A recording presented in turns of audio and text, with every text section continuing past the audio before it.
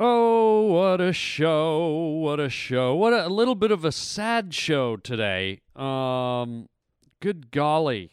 David Letterman, as you know, is retiring this week. On Wednesday, he will retire. May 20th will be his final show. And one of the Pavement Pounders very fittingly called in and asked me what I thought about David Letterman, his journey, my journey with David Letterman, and so I'm going to spend the back end of the show kind of revisiting those moments in my life, and it should be fun, sentimental to say the least, probably a bit sad, but also a celebration of a very talented man that probably made all of us smile or laugh at one point in our life. Also on the show, well, I guess you get the good and the bad all the time, but my on-air therapist, Dr. Ascot, drops in unexpectedly and puts me through one of his stupid therapy sessions, and this might be one of the most painful therapy sessions I've ever been through, and I'm not talking mentally or psychologically. The thing this idiot makes me do in this one is probably worthy of a lawsuit. So let's get it going. This is the Harland Highway. Ladies and gentlemen, I'd like to introduce The Harland Highway. I promise you, I will please you all. Believe me. What is he like? What's he like, anyway? Oh, he's an angel. He's an angel straight from heaven. You're gonna need a bigger boat. You're listening to Harland Williams. Why don't you give me a name and a face and a reason why? Oh, man, what do you expect? The guy's a gigolo, man. It's over, Johnny. It's over. Nothing is over. You just don't turn it off. You just made a wrong turn onto the Harland Highway. Weird. Just plain weird. You know what I mean? I'm still alive. Well, I'll tell you what I won't give you, you muckers. I won't give you the satisfaction of saying that I'm sorry. Welcome to the Harland Highway. Oh, you get your money's worth. Believe me. Hello, hello, hello, hello, hello, hello, hello. Hey, welcome everybody to the Harland Highway. I want to give a shout out to Buffalo. I did stand up for the first time ever in Buffalo, New York. Great crowds, great club, just had a blast. I wanted to thank everyone who came out to catch me in Buffalo just recently. And I posed a question to the crowd out there. I would start the show and ask the crowd, I'd say, does anyone know if Mark Ruffalo lives in Buffalo? And nobody really knew except this one girl named Sally who sold seashells down by the seashore. And, well, no, really, I'm just kidding. What? Oh, my God. What? Hello, Harland. Oh, God. What are you doing here, Dr. Ascot? Harland. Well, what are you doing here? I didn't invite you in here. Harland. Stop. Are you going to just say my name over and over like you always do? Harland. Stop. Stop it. I'm not going to... Don't do it one more time. Harland. Stop. What do you want? Harland, you know I'm your therapist. Your on-air therapist, Harland. Yes, I know you are. But why are you here? I'm fine. Harland, are you fine? Yes. Harland. Okay, maybe I'm a little antsy. I thought so, Harland. I could tell when I said your name. No, I always get antsy when you say my name, because you say it over and over, and you drag it out. Harland.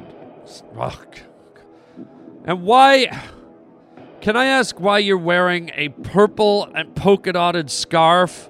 Harland. You know what? I don't even want to know. Harland. Stop it! So I'm a little antsy. I can tell, Harland. Listen to you. You're riding up and down like a Norwegian roller coaster. I'm riding up and down like a Norwegian roller coaster. Up and down, Harland. You're very, very agitated. And you don't think your presence has anything to do with it, Ascot, Harland. So what do we do about it? Harland, at your age in midlife, your testosterone is all over the map. It's very common for men in your age group. So, meaning your sperm cells have a biological clock, Harland. What? That's right. It's not just the human spirit that has a biological clock, Harland. The actual sperm cells inside your testicles have a need to procreate. That's why they exist, Harland. Okay, that sounds a little far-fetched, is it, Harland? All right, so what do we do about it? Harland, what we need to do is simply eliminate some of your sperm cells in your testicles, and that should calm you right down. Wait, how? You want to eliminate the sperm cells in my... Not all of them, Harland, just some. Okay, well, how do we do this? Harland, what I want to do is slam your testicles in the microwave oven. What? Harland. What did you just say? I need to put your bag in a microwave oven, Harland. You want to put my testicles in a microwave oven? To kill the extra sperm cells. It will help stop your anxiety, Harland. No way in hell. That's not even ethical. It's not even safe. Are you out of your mind, Ascot? Harland, would you like to be fired? What do you mean, fired? You know I hold a pink slip if you don't go along with my therapy treatments. You've got to be... Harland, if you'll just step this way towards the cafeteria. No, Harland. Oh, God. How long is this going to take? Not very long, Harland. We'll put the microwave on for 30 seconds and fry your nut bag. Okay. I don't want to be fired. Exactly, Harland. Here we go. Just step into the cafeteria here, Harland. Okay, stop. Why? What color shoes are those? They're lemon meringue loafers, Harland. Lemon meringue loafers, Harland. I don't want to know where you hang out at night, Ascot. Harland, I can be found having after-hour drinks at the olive oil garlic bread. I don't even want to know, but I just told you, Harland. Can we get this over with? Yes, Harland, let me set the microwave for 30 seconds. Oh, God. Does it take that long? Harland. Good Lord. Harland, if you'll just get down to your briefs and rest your testicles inside this microwave. Oh, God, you have to watch? Harland, I'm your doctor. I've seen many testicles before. Yeah, I bet you have, Harland. Okay, I'm putting them in the microwave. Now I'm going to close the door, Harland. It might pinch a little bit. Okay, do it slowly. Ow, ow, ow, ow, ow. Are you all right, Harland? I guess so. Ow! Did you have to slam it hard at the end like that? Harland. Let me just set the timer. Are you all ready, Harland, to have your testicles microwaved? I can't believe that sentence even exists, Harland. Yes, let's get it over with. Here we go, Harland. 3, 2, 1. Okay. So far, so good. It's getting a little warm. Getting a little... Ow. Okay, it's starting to burn just a little bit. Okay. You're almost done, Harland. Hang on. Okay. It's a little... Oh, okay. It's starting to heat up. It's starting to heat up. Ow, ow, ow, ow, ow, ow, ow, ow, ow. 3 more seconds, Harland. Ow, oh. Excellent, Harland. Excellent. Open the door. Please open the door. There you go, Harland. Oh, my God. They're steaming. Holland, they've been in the microwave. My God, they're steaming and they're red as all Santa Claus's. Holland, this can't be right. You're absolutely correct, Holland. What do you mean? Well, your testicles are fire red engine pink, Holland. Yeah? Well, that means I didn't leave them in long enough, Harland. I'm going to have to give them another 25 seconds. Oh, my God. What color do they need to be? Pitch black, Harland. You want me to have pitch black testicles? You will have black balls at the end of this therapy session, Harland. Oh, my God. Now put them back in the microwave, Harland. Oh, my God. They hurt. They hurt. Harland, put them in. Okay. Now, Harland, since it's getting close to lunchtime. Yes? Would you be all right if I put my lasagna in there with your nuts? Excuse me? Well, I'm going to eat lunch after our therapy session, and I'd like to heat up this lasagna while your nuts are cooking. Are you kidding me? No, don't put that in that. What are you doing? No. Oh. Hang on, Harland, just a little longer. Oh, it stings, it burns. Oh. Hang on, Harland. Turn it off. Excellent, Harland, excellent. Oh, my God. What's the matter, Harland? My testicles are completely black. Harland, what's that red stuff? It looks like I've got tomato paste on your black balls, Harland. Ow, it burns. Harland, if you don't mind, I'm going to go eat my lunch now. Wait a minute, don't you have to check my... No, Harland, you're on your own. I got to get some water. Oh, I'm going to go get some water. Oh, this lasagna tastes delicious, Harland. Would you like some? No, I don't want your lasagna. God, I gotta go. Harland, I gotta go. Bye. Oh, I can barely walk. Ow. Oh, it burns. Ow. Oh. Ow. Oh, my goodness, this really is delicious lasagna. Oh my goodness, there's some hairs in here. Oh, my God. Oh, my goodness. Hello? Hi, Harland. I had a question. I wondered if you had been on the Letterman show. I've watched him on and off for years, and I think vaguely I might remember you having sat there. I know you've got a relationship with Conan, and have done that more often. But since Dave is winding down, in probably the next 2 weeks, I think he's done for good. I would love to hear if you've had appearances and what that experience was like for you. So just a thought in the upcoming podcast. If you did do the big show at the Sullivan Theater, I think all your listeners would probably like to hear, how it went, what you thought of it, and you might want to expound upon it, just talking a little bit about Mr. Dave Letterman. Anyway, just a thought. Hope you're good. Really love your show. Cracks me up every time I listen. Have a good day. Bye. Well, there's an excellent question, and this is the week. This is the week that Dave hangs it up. In fact, on Wednesday, this Wednesday, 2 days from now, the 20th of May, David Letterman, a guy that I've been watching since I was a kid in college, stops doing his show, and it's a great time. Your question is great timing. I just finished writing a letter to Dave. I'll get into that later on. But yes, I was on the Letterman show. I think it was 6 times, maybe 7. I can't remember. I know one time I was asked and I turned it down.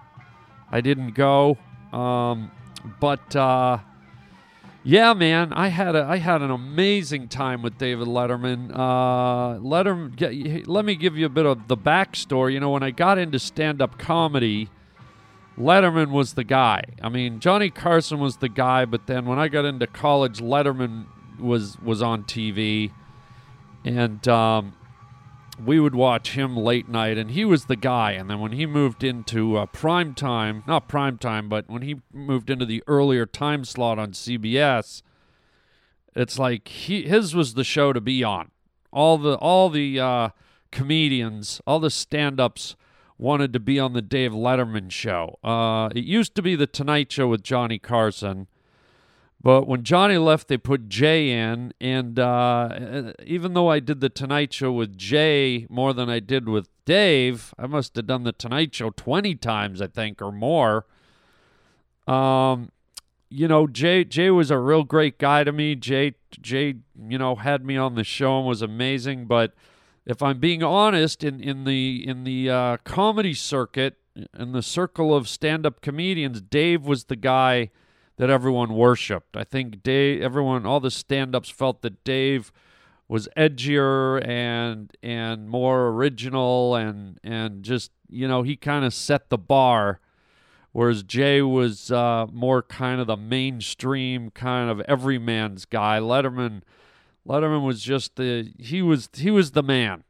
I can't describe it, but every comic's dream was to be on the Letterman show, including mine. And when I started in comedy, that was my goal. I was like, I want to get on the David Letterman show, and once I do that, anything that happens after that is just gravy. That's the way I felt, because I thought that the Letterman show was the pinnacle. That was my target. And I thought if I get into movies or TV or anything else, it'll just be gravy, I mean, secretly, I hope to do all that other stuff, but I always thought if I could do Letterman and then I died, I will have accomplished my goal. And so to go back and do Letterman a number of times, 5 or 6 times, maybe 7, I can't remember them all, it was just an honor. It was a mind blower. And so the very first time I did Letterman, it was incredible. I was put on a showcase in Hollywood. I'll give you a bit of the road to my Letterman appearance. I was put on a showcase at the Laugh Factory in Hollywood, and back in those days, there wasn't a lot of outlets for stand-up comedians. There was 3 TV stations, big TV stations, and it was the Tonight Show and Letterman, and that was it. And if you got on one of those, it meant a lot back then.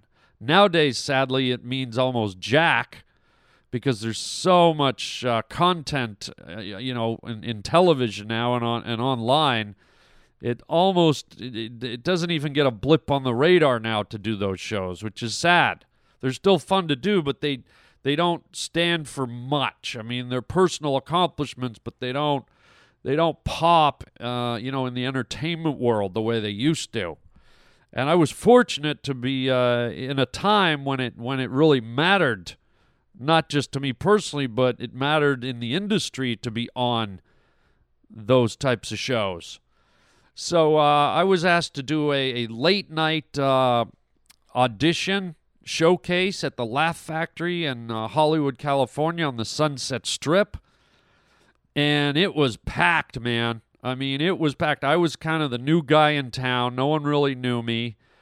And I had to go up last because I was kind of the low guy in the pecking order, right? And so they put on a showcase, and the Letterman producers were there. The club was packed to the gills. The Letterman and his producers and the whole team were sitting in this special reserved booth. And I had to follow Chris Rock. I had to follow Larry Miller. I had to follow Damon Wayans. I mean, it was just the lineup of guys, the A-list guys that were on this showcase. It was beyond intimidating. Because remember, I was kind of new in town. I'd come down from Toronto. And it was wild. So I was on after, I think there must have been 12 or 15 of us, and it was all the best of the best. And I was just kind of like, wow, how am I going to do this? And as I watched, I noticed that a lot of the guys, even Chris Rock and people like that, were a little nervous. They were a little uptight because they were, everyone wanted to be on Letterman. And I watched and I went, nah, these guys aren't as loose as I can. When you're a comic, you can see stuff, you know. And I could just tell a lot of these guys were amped up and edgy and they wanted it so bad. And I thought, man, I'm the last guy. Nobody knows me. I'm just going to go up and be as loose as can be. I'm just going to have fun. I'm going to do my stuff. And so I go up at the very end, and, you'd think the crowd would be worn out after all the people they saw. But I have to say, I'm being honest, none of them really did all that great. None of them killed it, They did okay, but nobody blew the doors off. And so I was just like, what have I got to lose? So I go up there, and I'm just loose, and I'm ripping through my material, and I got them right out of the gate with my first joke. And I got to say that I don't like to say this because it sounds pompous, but I really did rip it. I really ripped it, man. I can still remember it because it was such an important night, and the crowd just stepped up to the plate for me, and I had a smasher set, a killer set. And I could feel it while it was happening, and the energy coming from me and the energy coming from the crowd was just like, boom. So I closed it out huge, and they said, boom, Harland, you got it. We want you on Letterman. And I was like, I was so happy. I was so proud because, when you do stand-up, you're alone up there. All you've got is you and the material you wrote and your attitude and your energy, and it's there's no one there to give you a helping hand. It's all you, man. It's all you on your own. You can't have a manager or an agent go, come on, put him on. He's really funny. It's like, no, these guys, they take you off of what they see. And that night, thank you, God, I'm looking up to the heavens right now. All the stars came into alignment, and I just crushed it, and I got the call. I got the call to go do Letterman. So off I go a few months later, and I've probably told this story to other people before. I don't know if I've told it on my show, but I always wanted to be silly. I wanted to feel silly. I wanted to feel funny. I felt in order to be successful on the Late Show with David Letterman, I had to be in a frame of mind that made me feel silly. Because when I feel silly, I feel funny. And I thought if I just walk out there cold and, they like you to dress up there, and I don't normally like to dress up, so I had to go out and buy a blazer. We had to go out that night in New York, and we couldn't find a blazer, and my manager bought me an $800 blazer. God bless him. At the time, my manager was Jamie Masada, who ran the Laugh Factory, and he bought me that blazer, and I was just overwhelmed with his generosity and his kindness. And so I had this beautiful, green blazer, and I thought in order to feel silly, I need to do something silly to offset all the nervousness and blah, blah, blah. So I decided I was going to put peanut butter on the top of my boots. That's right, real peanut butter. And it is something I said to my college mates 10 years earlier back in college. I had a premonition that I was going to be on the Letterman show. And I told them, I said, guys, I'm going to be on Letterman one day, and when I am, I'm going to put peanut butter on my boots. And they're like, what are you talking about? I said, I don't know. I just have a feeling I'm going to be on the David Letterman show. And they kind of blew it off, but I always kept that promise to myself. And I don't know why. I just had a gut feeling. This was while I was still in college, before I had even stood on a stand-up comedy stage. I didn't even know I was going to be a stand-up comic. I just had this premonition. And it was an instinct. And so here I was 10 years later, and I'm up in the green room. We're getting ready to go, and the producers come up to get me, and we all go down in the elevator. And we all step out, and just before we go around the corner to the wings where you can see Dave, I said, I got to go back in the elevator for a minute. And the producers looked at me. They're like, what the hell's he talking about? So I ran back in the elevator. I pulled a jar of peanut butter. It was Peter Pan peanut butter. I pulled it out from under my jacket. I had a butter knife hidden in my sock. And I'm not kidding you. I coated the tops of my motorcycle boots with a thick layer of peanut butter on each one. And I left the jar of peanut butter and the knife sitting in the elevator because I didn't want anyone to see it. Okay? So I come running out, and now they're come on, Harland.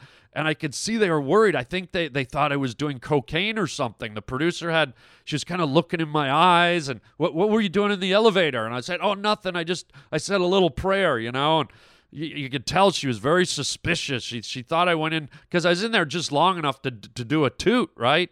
And I don't do that stuff, but I know that's what they thought. I could tell. And they're like, are you okay? What'd you do? And I said, nothing. I'm good to go.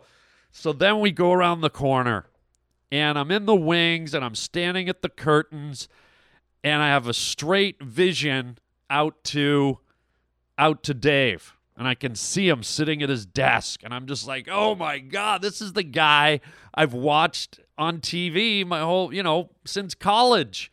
This is the guy we stayed up every night to watch. This is the guy that we worshipped. This is the guy that I vowed I was going to be on his show. And there he was, man. I could see him sitting at the desk. And let me back up a little bit. Before I did that, earlier in the day when I was there at the green room, Paul Schaefer came up to me, who's the musical director. You all know Paul Schaefer, and that was just awe-inspiring enough to be talking to Paul Schaefer, and he asked me, what song do you want me to play when you come out?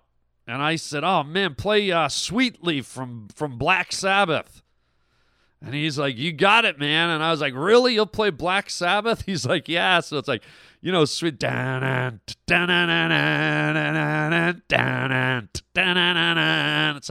I was like, oh, my God, because that was one of my favorite songs growing up as a teenager.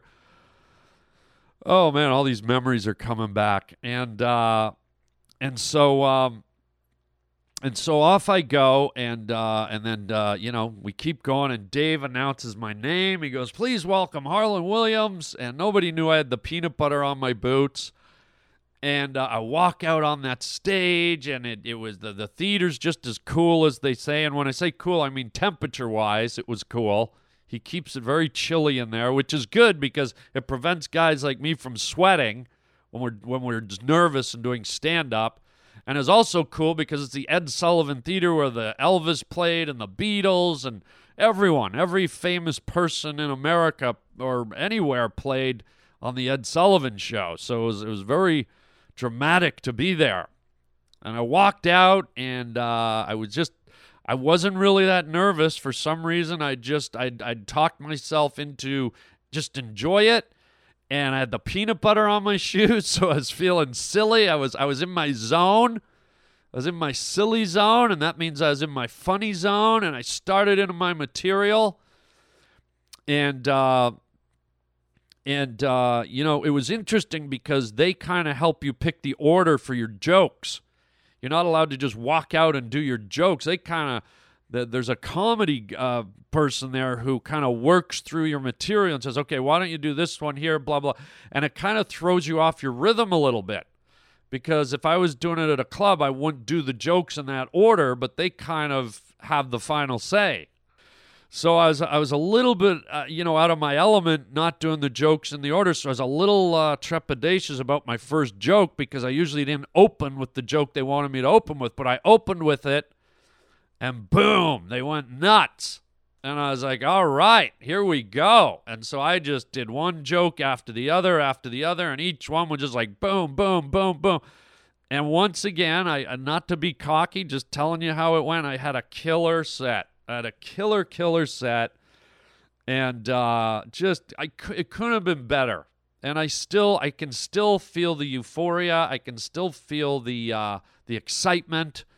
I can still feel the magic when I think about it. It's never left me. I'll tell you that. I mean, because this was a dream of a young boy realized. So let me share with you that moment when it all went down, okay? I've got a recording here of me, my very first time on David Letterman, and this is the first time he ever says my name. He probably didn't even know I existed before this. I don't know.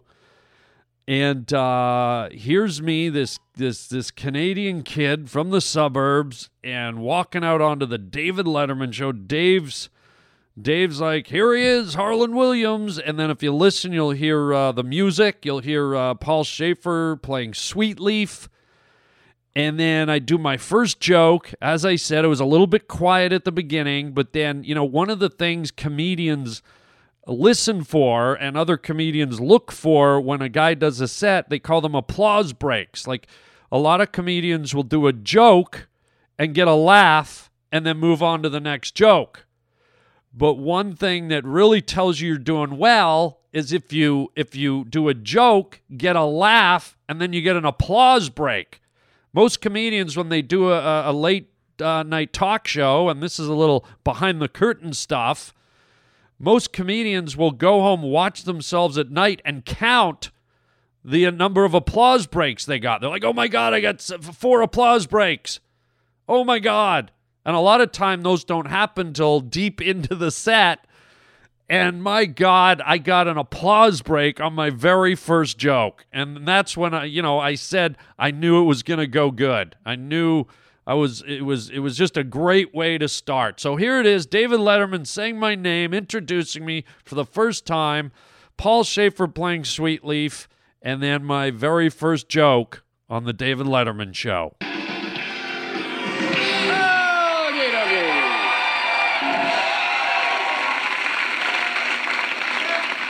This is the first appearance of our next guest on our program. The man is a very funny comedian who soon will be seen in the brand new Jim Carrey film entitled Dumb and Dumber. How soon, Bob? Any idea how soon? We're not sure. But just go down to your local theater and get in line. Ladies and gentlemen, please welcome Harland Williams. Harland!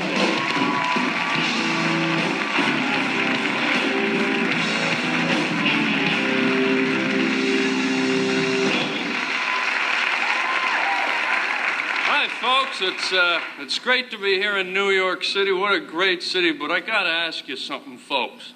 What in the name of Hans Christian Andersen is going on with all the guns here? Guns, everybody's got a gun. Please, folks, if you don't have a gun, for God's sakes, go out and get one, huh? Because you never know when you're gonna be downtown some night all by yourself. It's cold, it's dark, and all of a sudden, you're gonna need some money.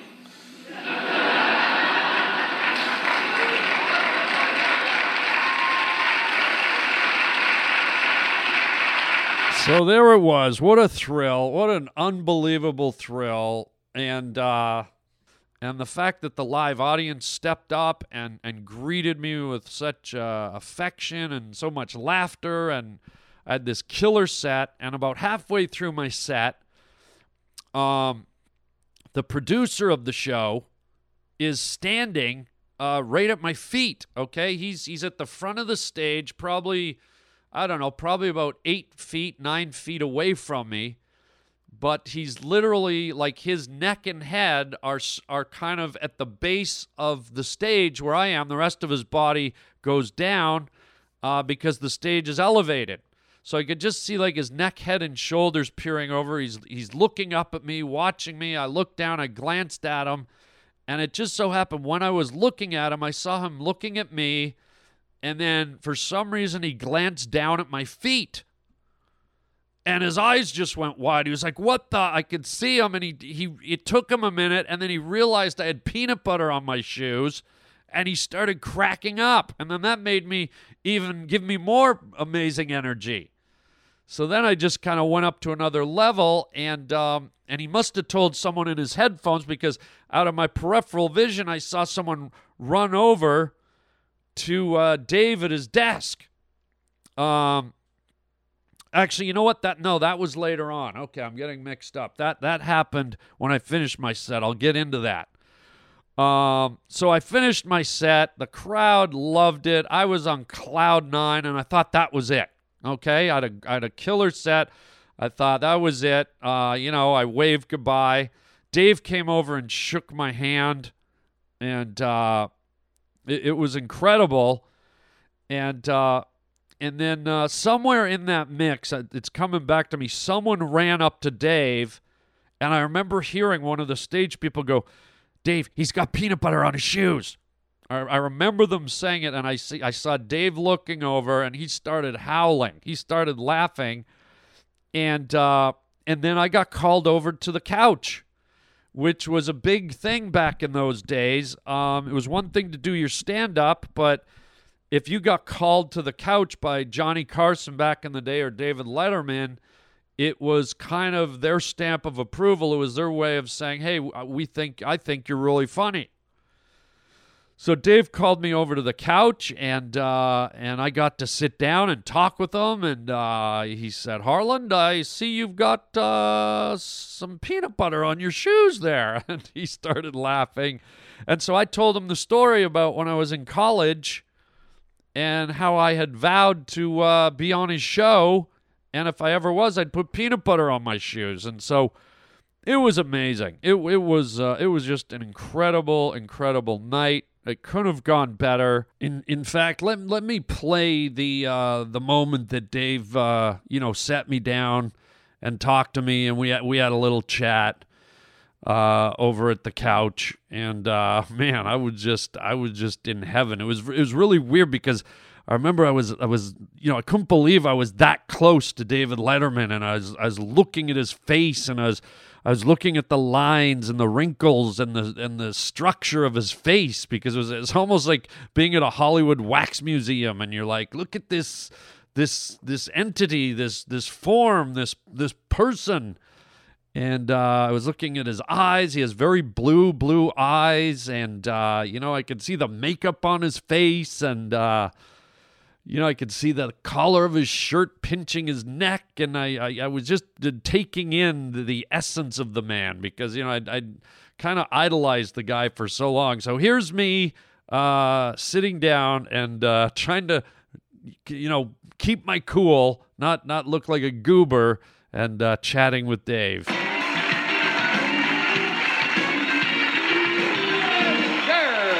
Harland Williams. That was very funny. Thanks. I'm very pleased to meet you. It was very entertaining, and I want to ask you a personal question, if you don't mind. You don't have to answer this, but it looks to me like you have some sort of foreign substance on your shoes there. Well, Dave, that's smoothie peanut butter. And why is that exactly? Well, I made a vow when I was a youngster that if I ever got on your program, I would coat the top of my boots with smoothie peanut butter.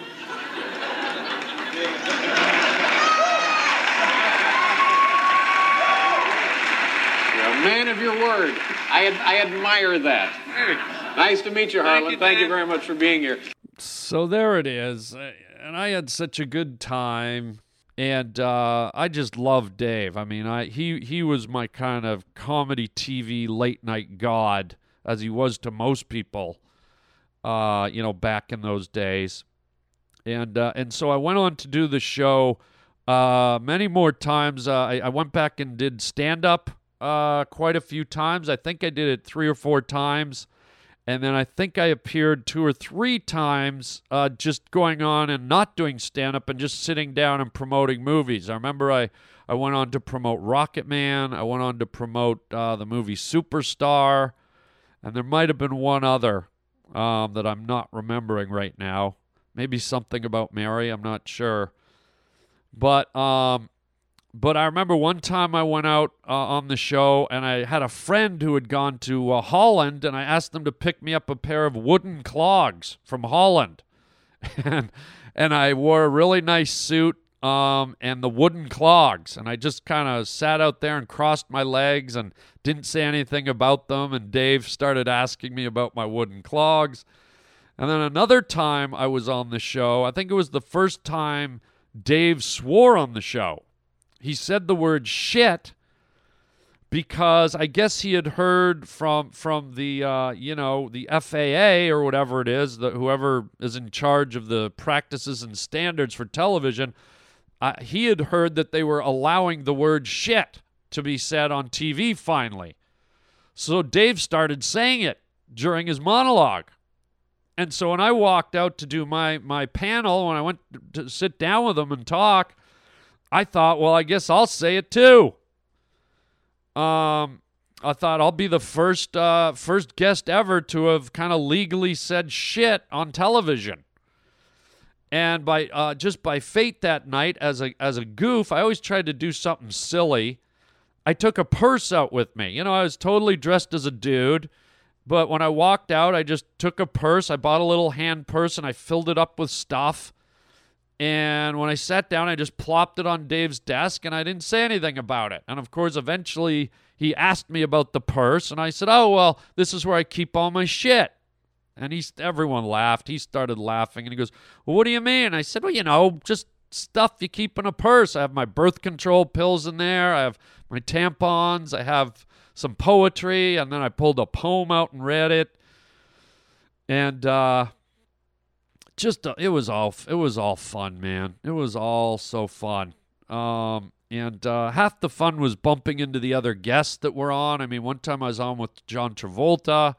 One time I was on with Shaq. Shaq came into my dressing room and let me hold one of his shoes. He gave me his giant shoe to hold. Yeah, so it was just an incredible journey, and, I could tell you much, much more about it, but I'm probably getting long-winded. But it is good to go down memory lane on this during this special time when Dave's down to his last few days, and it makes me sad. And I mentioned earlier that I just finished writing a letter, so it's interesting that you called. I actually wrote a long letter to Dave and sent it off to him saying thank you. I wanted him to know how much of an impact he had on my life, how much of an impact he had on my career, how amazing and magical it was to be on the show with him and help me realize my dream. Because let's face it, man, a lot of us, we dream in life and we don't always get there. And I still have some unfulfilled dreams, and I'm sure all of us do. But there's small dreams and there's big dreams, and this was a monumental dream. I mean, this was the odds of a young boy coming out of the suburbs of Toronto and maneuvering his way through the giant maze of Hollywood and stand-up comedians and, this and that, and to be able to audition and slam it over the wall, and, it was just unbelievable. And like I said, I still feel it to this day. So I wrote a letter to Dave to thank him, make sure I let him know just how grateful and thankful I am and was and is. And I also did the same thing with Jay Leno when he left. I delivered a letter to Jay to let him know how amazing it was to be with him and how thankful I was that he took me under his wing and thought it was funny enough to be on his show like 20 times with him. Just amazing. But as I said, as many times as I've been on Kimmel and been on Conan and Craig Ferguson and Bill Maher and all these shows, Dave was number one. No disrespect to the other guys, but Dave was always the number one guy. And it's just the way it is. I'm just being honest. And so sent him a letter, and he's going to be missed. It makes me sad inside because, it reminds me that, Dave's older, I'm older. Makes you think of all the time that's gone by. It makes you think of all the shows and all the people you've made laugh. And it also makes you realize, man, getting older, how much longer will we be around? I mean, I'm not as old as Dave, obviously, but still, all of us creep up there. And so, yeah, it's a little sad to see David Letterman pack it in, but, I think it's time. He is getting older, and I don't know if he's on his game as much as he used to be, but that's just probably natural, as you get older. Same with Johnny Carson. When he got older, you're not as sharp, you're not as energized, and so we look at all the great contributions and all the laughter that these people give us, and especially Dave. And all I can do is say thank you, thank you, thank you.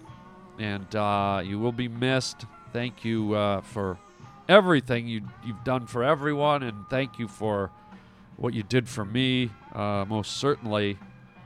And love you, Dave, and wishing you all the best. So there you go, man. That's kind of a brief kind of look into my journey into the Letterman world. There's more stories, there's more things that happen, but it would take me another hour to probably go through them. So I just wanted to give you kind of the broad strokes of my journey and my connection to David Letterman and his show. So thank you for asking. To all you diehard Letterman fans, it's probably a sad time, but we give thanks that Dave was out there, part of our lives, part of the tapestry of the world, and again, all the laughter and all the ingenuity that he brought to all of us.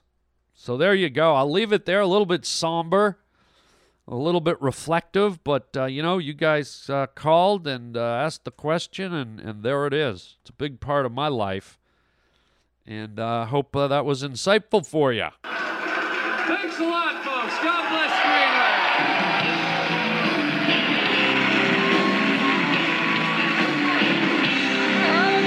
Very funny. Nice to meet you. I enjoyed that. Harland Williams, kids. We'll be right back. Thank you very much.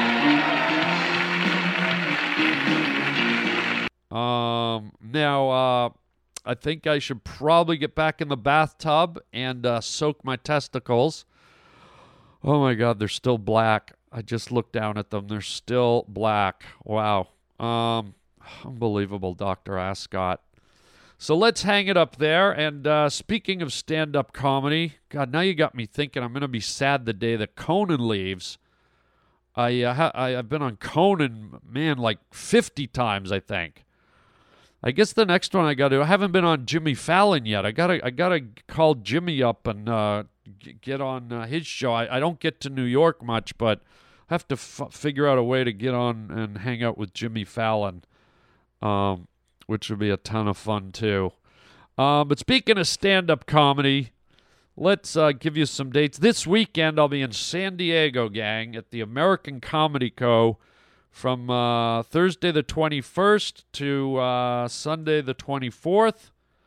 So please come down and visit and get your tickets at harlandwilliams.com. And then going into June, I will be in Ontario. Not Ontario, Canada, Ontario, California, just outside of LA at the Improv. That's June 11th to June 14th. Great club. Brand new, not brand new, but a fairly new club, and it's a blast. The last time we sold that place out, so make sure you get your tickets. The following week, June 18th to the 21st, I'll be in Houston, Texas. I love that town. That's where we shot Rocket Man. Oh, yes, I love Houston, Texas. That's the Improv, June 18th to the 21st. Get your tickets in advance at harlandwilliams.com. And then in July, I'll be at New York's Levity Live. Maybe I should try and get on Jimmy Fallon while I'm up there in New York. That's a good idea. Let me get the wheels turning on that. Hello. And that's it, man. That's all we've got for now. Well, you're at harlandwilliams.com. Check out the store. We've got incredible, fun gifts for you there. You can just order them with your credit card, and we ship them on out to you. Also, subscribe to my YouTube channel if you want to see my wacky videos that I make in my spare time. There's subscription buttons at the bottom of the homepage. And if you want to call me with any questions, like our caller did today, he hopefully got an earful with the Letterman question. You can call me at 323-739-4330. That's 323-739-4330. The number's on the webpage too, harlandwilliams.com. Also, my Twitter account is at Harland Williams. If you want to get on my Twitter feed, I'm always posting fun, silly little posts. and I just joined Periscope, where you can catch me doing little live video things randomly here and there. You never know when I'm going to pop up on Periscope. I did one last night where I got a can of V8 juice and I poured it into a glass, and I had heard a rumor that things dissolve if you put them in V8 juice. So I was dropping coins into the V8 juice. I was putting shotgun shells. I put a little a rubber toy made out of bacon. I put a pair of sunglasses in the V8 juice. I mean, you know, the other night I drew a self-portrait with my bad hand.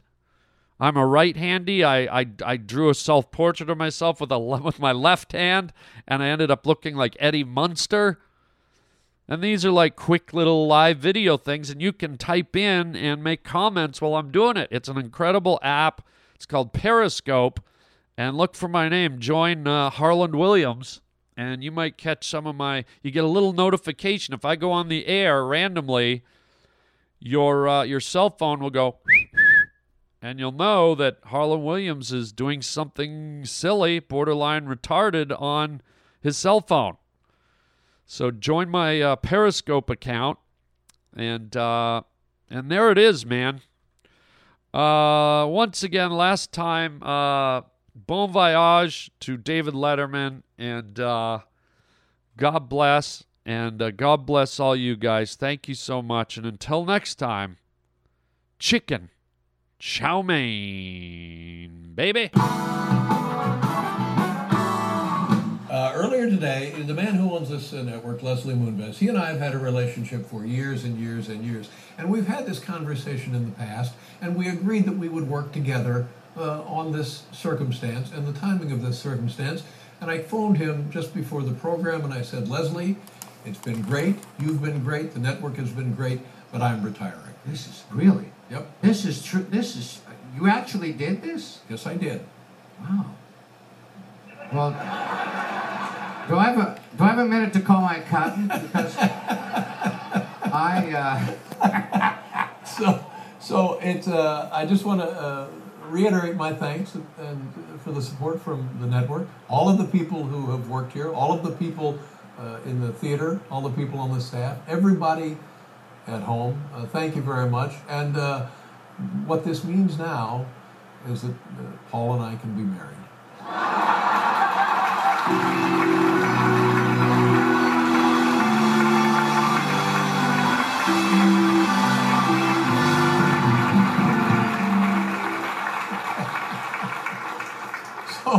So we don't have the timing of this precisely down. It will be, I think, at least a year or so, but sometime in the not too distant future, 2015, for the love of God. In fact, Paul and I will be wrapping things up and taking a hike.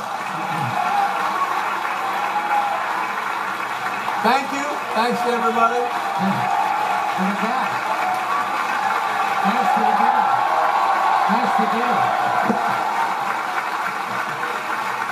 All right. Thank you very much.